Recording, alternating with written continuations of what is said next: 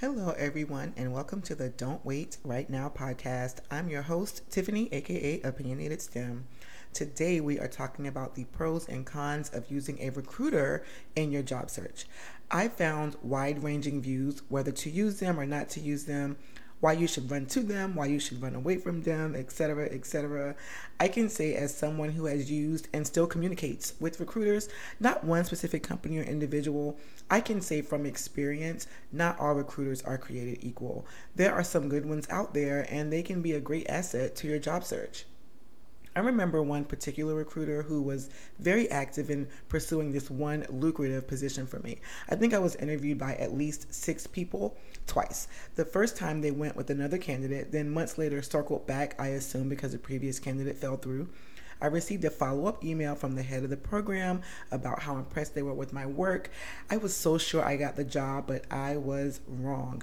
And the only thing that turned me off, if you will, about this entire experience was that my recruiter failed to provide any detailed feedback from the interviewers, despite me repeatedly requesting her to reach out to them. So that recruiter relationship kind of fizzled because I didn't feel that they were invested in me, which can be a con, a deal breaker also. But, enough about me.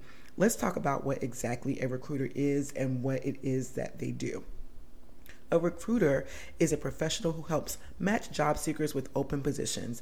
They typically work for staffing agencies or headhunters, and they have access to a wide range of jobs, some of which may not be publicly advertised.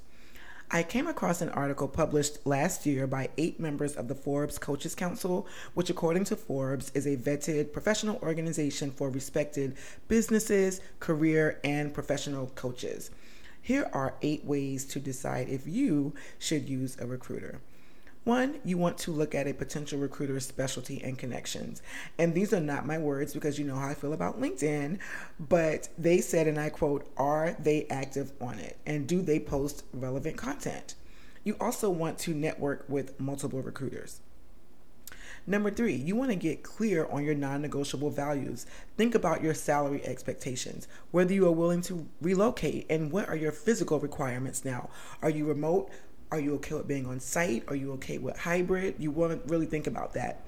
You want to interview with a lot of recruiters to find the right one. To this point, I use more than one recruiter. I get recruiting emails from a steady group of agencies, and they are a niche market in STEM roles. I don't consider their communications junk mail at all, even though 90% of the roles that they send me are not what I'm looking for. However, I appreciate that they are typically more than willing to have me forward their emails to colleagues and within my professional network. You also want to conduct a multifaceted job search. This goes without saying, right? Even though recruiters can save you time and effort, do not put all of your proverbial eggs in one basket. Rebecca Bossel says this approach is one that, quote, leverages networking, targeting companies, applying online, and using recruiters is the best ticket to landing a great job quickly. Ensure your LinkedIn profile has the right keywords and engages those who read it. Recruiters can find you this way, end quote, okay? Number 6, consider the scope and industry norms. Industry knowledge and building strong relationships are going to be the key in your successful job search. I've definitely said this in previous episodes. Think about the type of job you're seeking. This is a no-brainer here. Is it entry, mid, senior, or executive level? The higher the level, the more likely networks and professional relationships will be at play, more than the recruiters themselves. Finally, according to Greg Ward, ask yourself these 2 questions. Are you too busy and stressed to invest in the time, energy, and focus to do the research and due diligence that's needed to find your new job?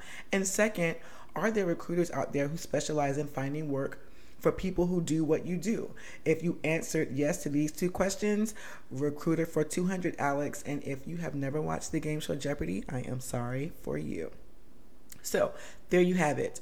Ultimately, the decision of whether or not to use a recruiter is up to you. But if you're looking to save time and effort and want to get your foot in the door with some great companies, then a recruiter can be a valuable asset. There are pros and cons to both approaches, and ultimately the best way to decide is to weigh those factors most important to you and make the decision that is right for you.